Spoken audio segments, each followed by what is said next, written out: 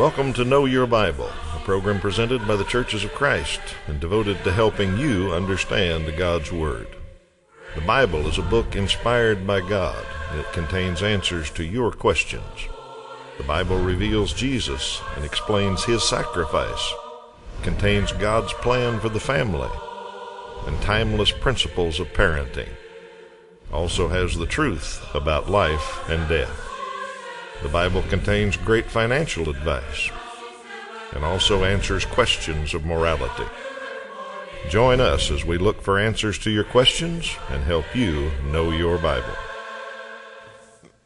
Good morning. Welcome back to Know Your Bible. Glad that you're here today. Hope you're ready to study the Bible a little bit with us and learn a few more things about your Bible, hopefully. If you're a first-time viewer, that's what this program is about, is learning about the Bible. We've got a phone number and a website you can see at the bottom of the screen.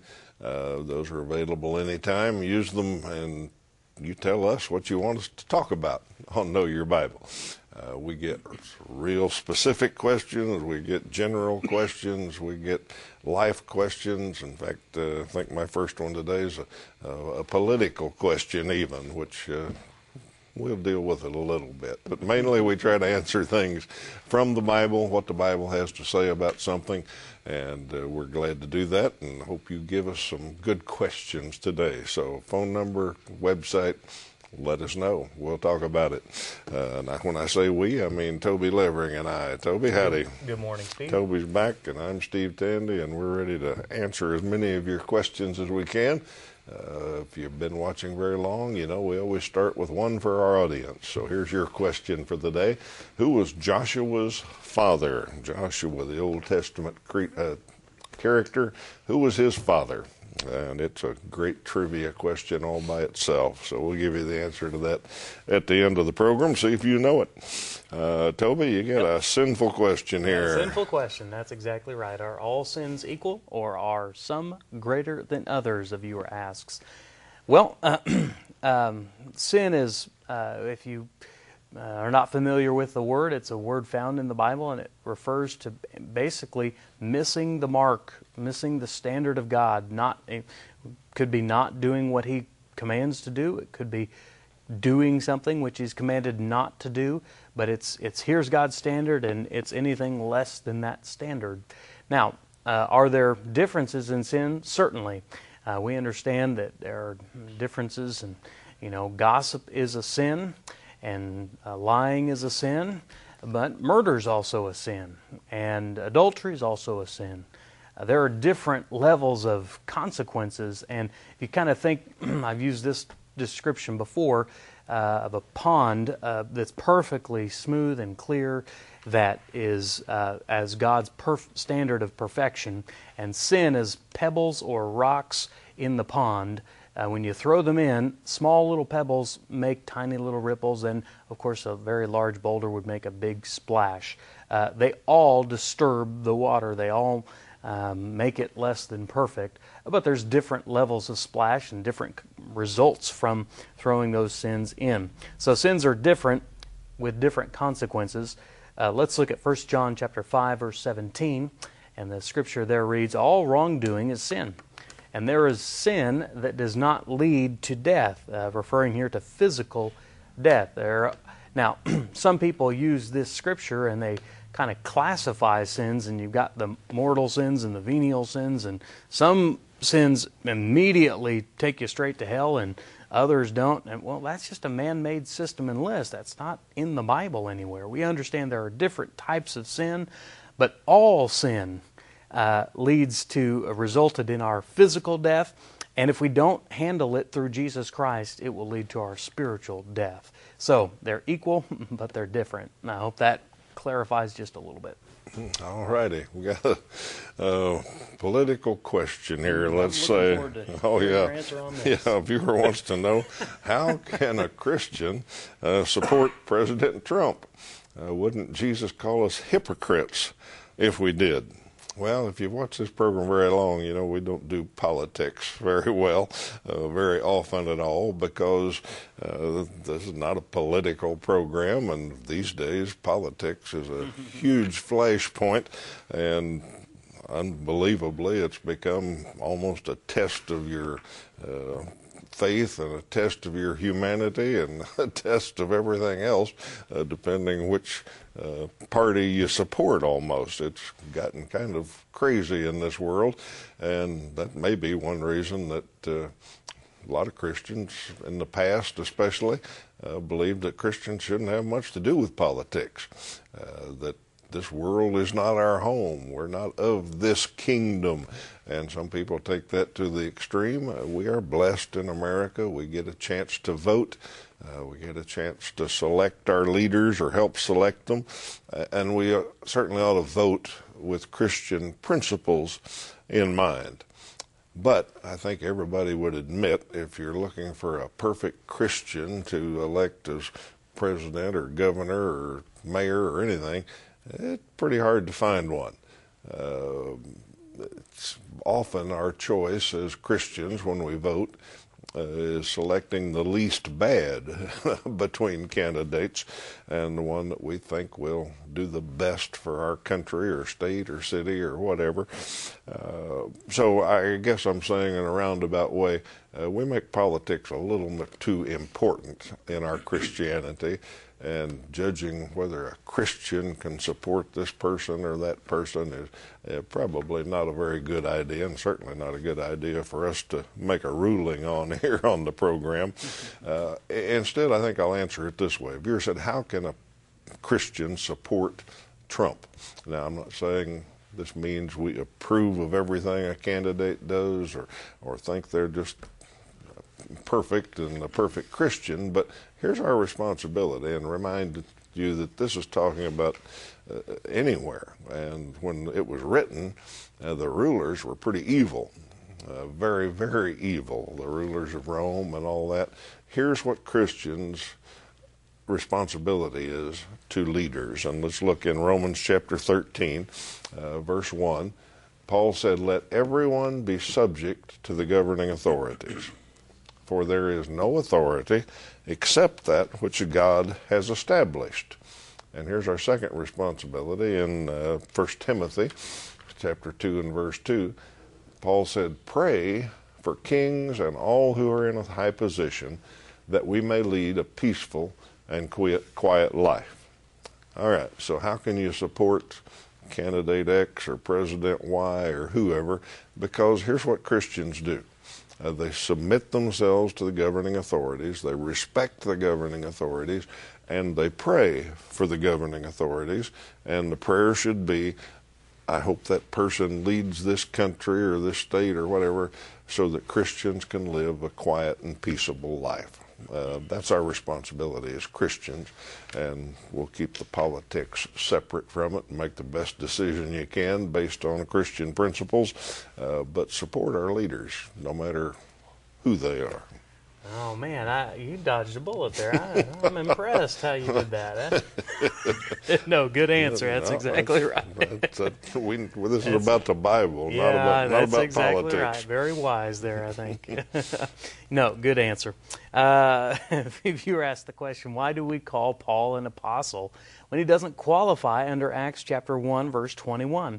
Well, I'm actually going to say you're right. According to Acts chapter 1, verse 21, Paul doesn't qualify to be an apostle. This won't be on the screen, but if you want to turn in your Bible to Acts chapter 1, verse 21, here's how it's described. And what they're doing is trying to replace Judas as an apostle, and they kind of lay down these two basic qualifications. He says, "So one of the men who have accompanied us during all the time that the Lord Jesus went in and out among us, beginning from the baptism of John until the day he was taken up from us, one of these men must become with us a witness to his resurrection." Well, of course, Paul, that we know of, was not a part of that process. Of course, he wouldn't have been called Paul then. He would have been Saul. He wasn't a part of them from the baptism to the resurrection. He wasn't part of that process and that story. The apostles were people who were sent by Jesus to spread the word and to go preach about the kingdom. and they were witnesses of who Jesus was and what he had done. So it only makes sense to have somebody who knew who Jesus was, who saw the miracles, who heard the teachings.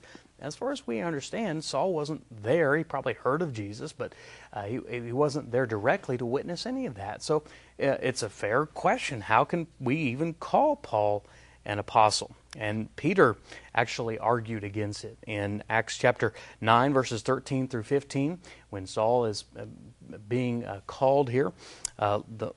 Ananias answered, "I've heard many reports about this man and all the harm he has done to your holy people in Jerusalem. And he has come here with authority from the chief priests to arrest all who call on your name." Now, I said Peter, I meant Ananias. He's sort of arguing with the Lord here when the Lord tells him about going to present the gospel to Saul. And here's what Jesus says. This is Acts 9, verse 15. The Lord said to Ananias, "Go, this man is my chosen instrument." So Paul was chosen uniquely by Jesus. He was commissioned by him, and I'm not going to argue with Jesus. He gets to choose who he wants, and I think he certainly had his reasons, which we'll not go into, but Paul was a unique chosen apostle. In fact, Paul might even agree with you.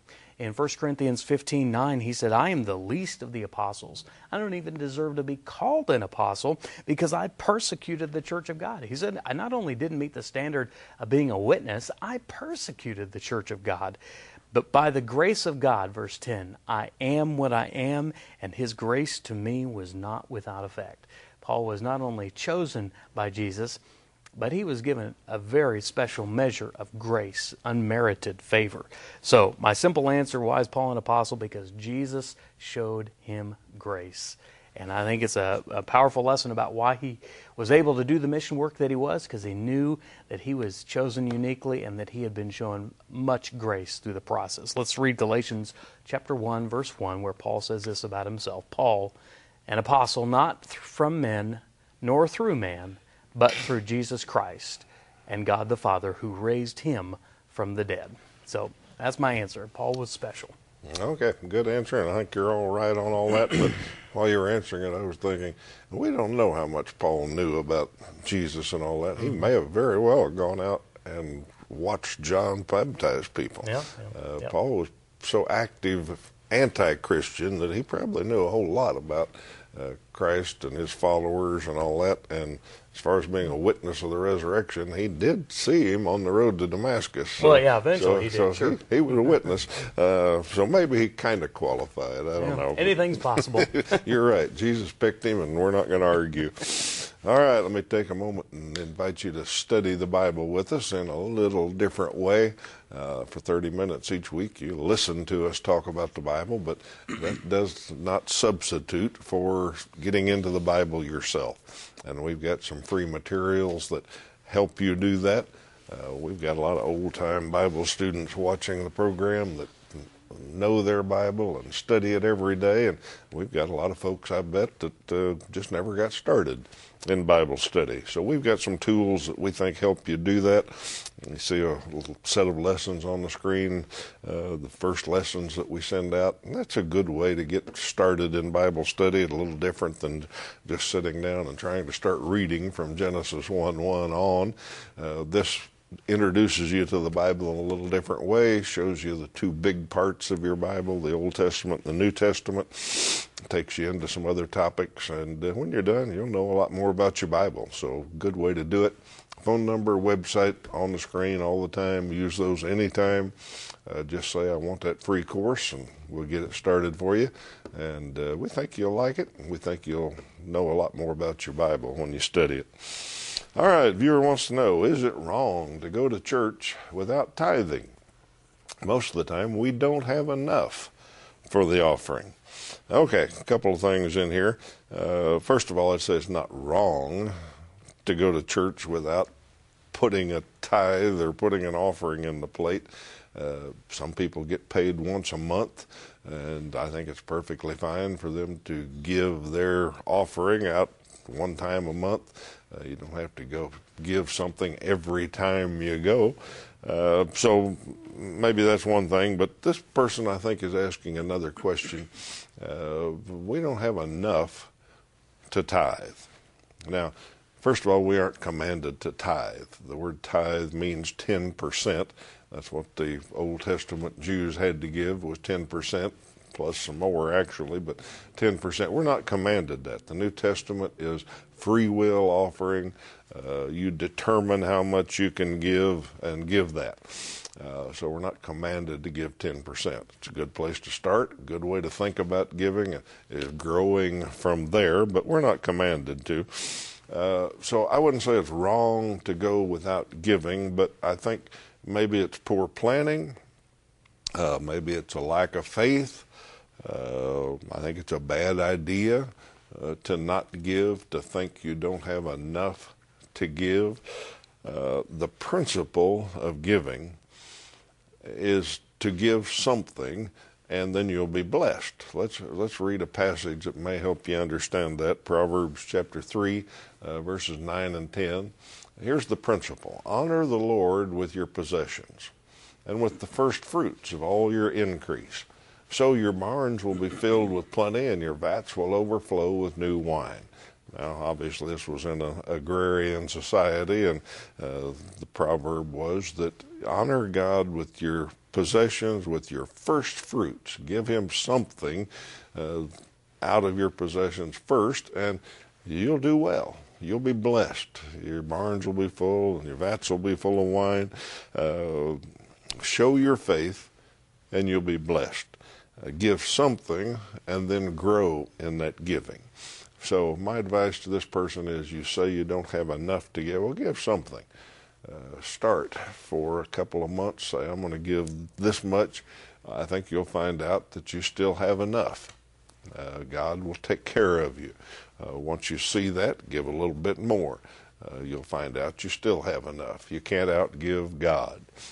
Sometimes I say it this way, that we do better with the 90% that God manages than with the 100% that we manage, because he blesses us in ways that we can't understand. So give something, start giving a little bit more, show your faith in that way, and I think you'll find out you'll be blessed very well.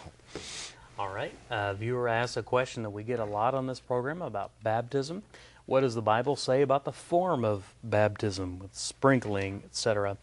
Well, when we look at the original language of the New Testament and we study it, the word that's translated as baptism or baptize is a transliterated word, meaning the original language is baptizo, and they just translated it directly over into English, a word that doesn't have any meaning in the English language. The original language meant simply to immerse, to be buried, to be plunged under. You study any Greek language and look at the, even outside of the biblical text, baptizo was used to describe a shipwreck when the ship went sunk underneath the water. It was baptizo.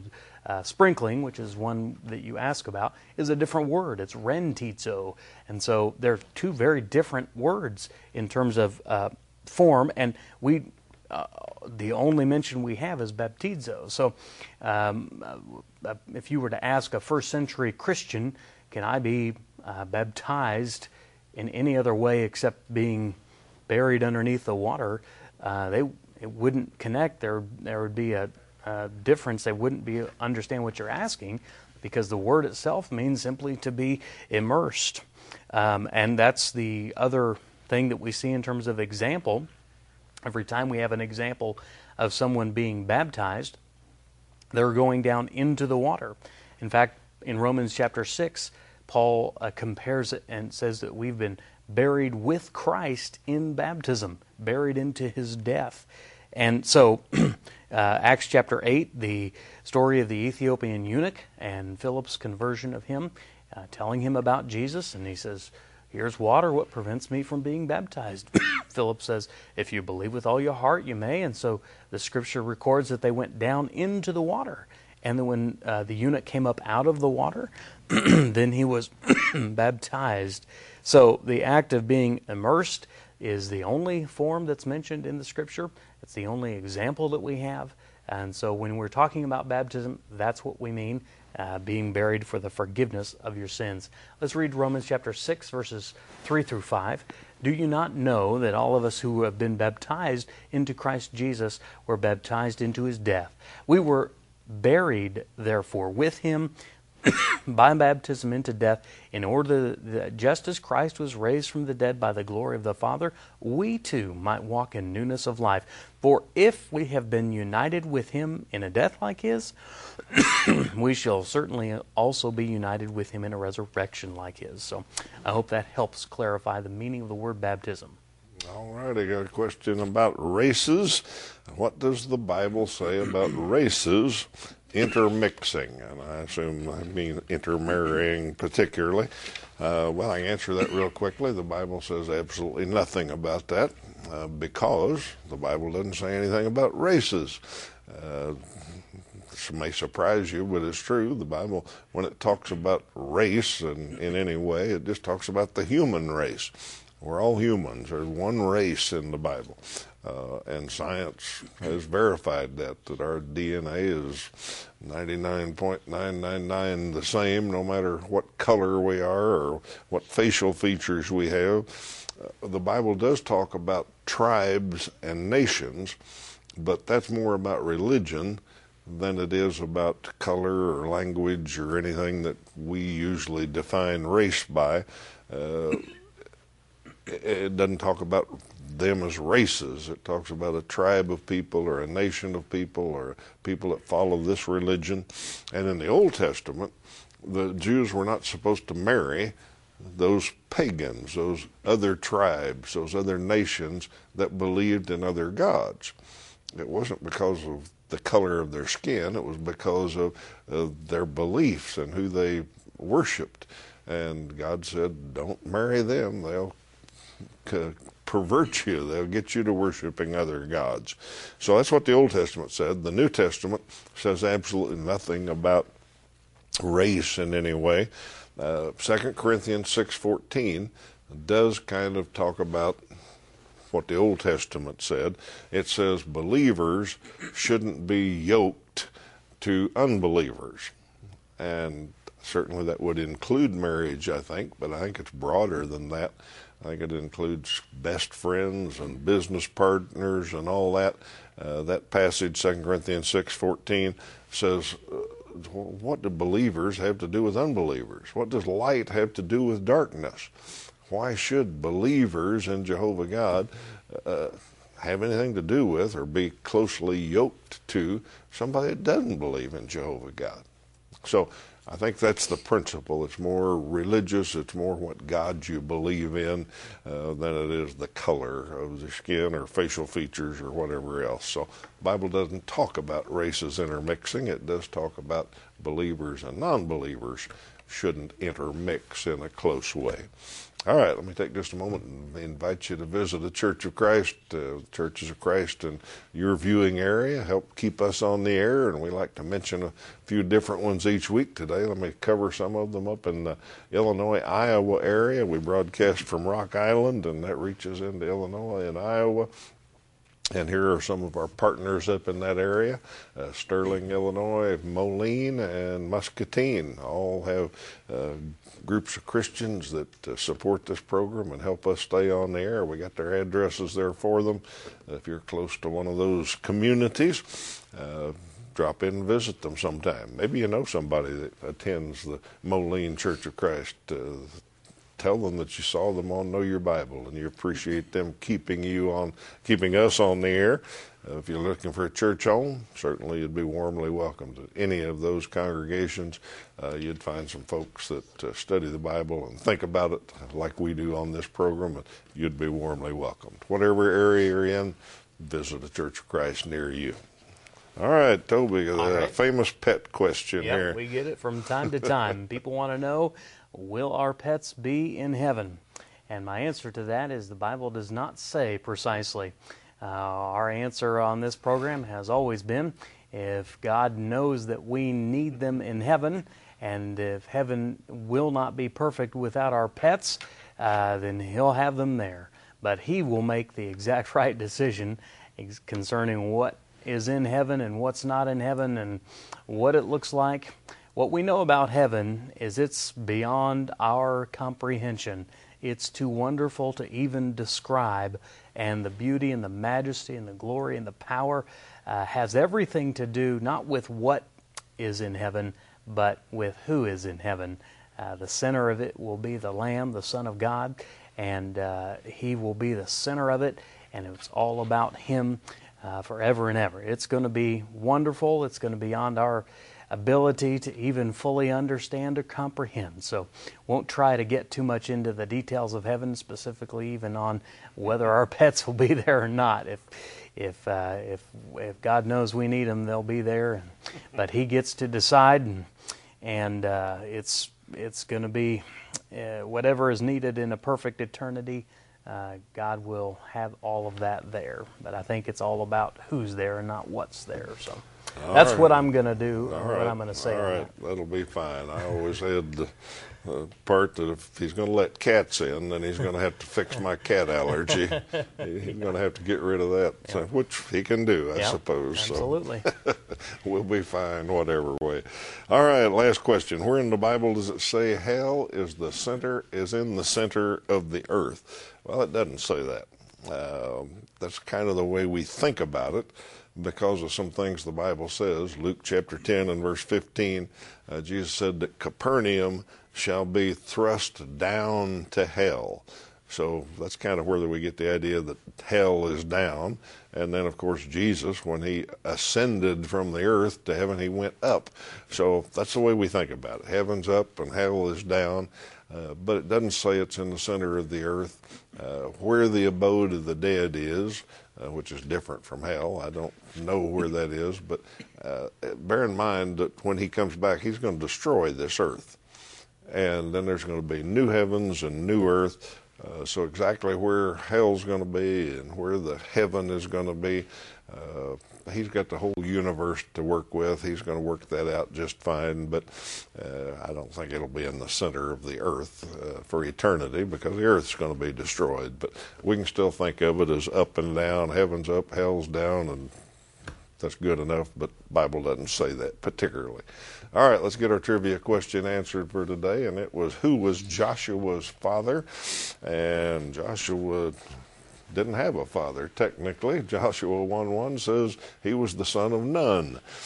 So you can ask that as a trick trivia question. Who in the Bible didn't have a father? It was Joshua, because he was the son of Nun. Well, obviously, Nun, N-U-N, does not mean none. That was the guy's name, so he was Joshua's father was Nun. Glad you've been with us today, and hope you come back next week as we answer some more of your questions. Until then, you have a great week.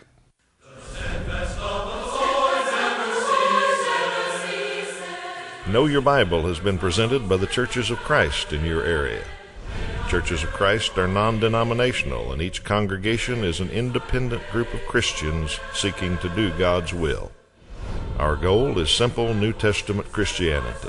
We follow the Bible as our only guide. Contact us with any questions, and we encourage you to visit a Church of Christ near you.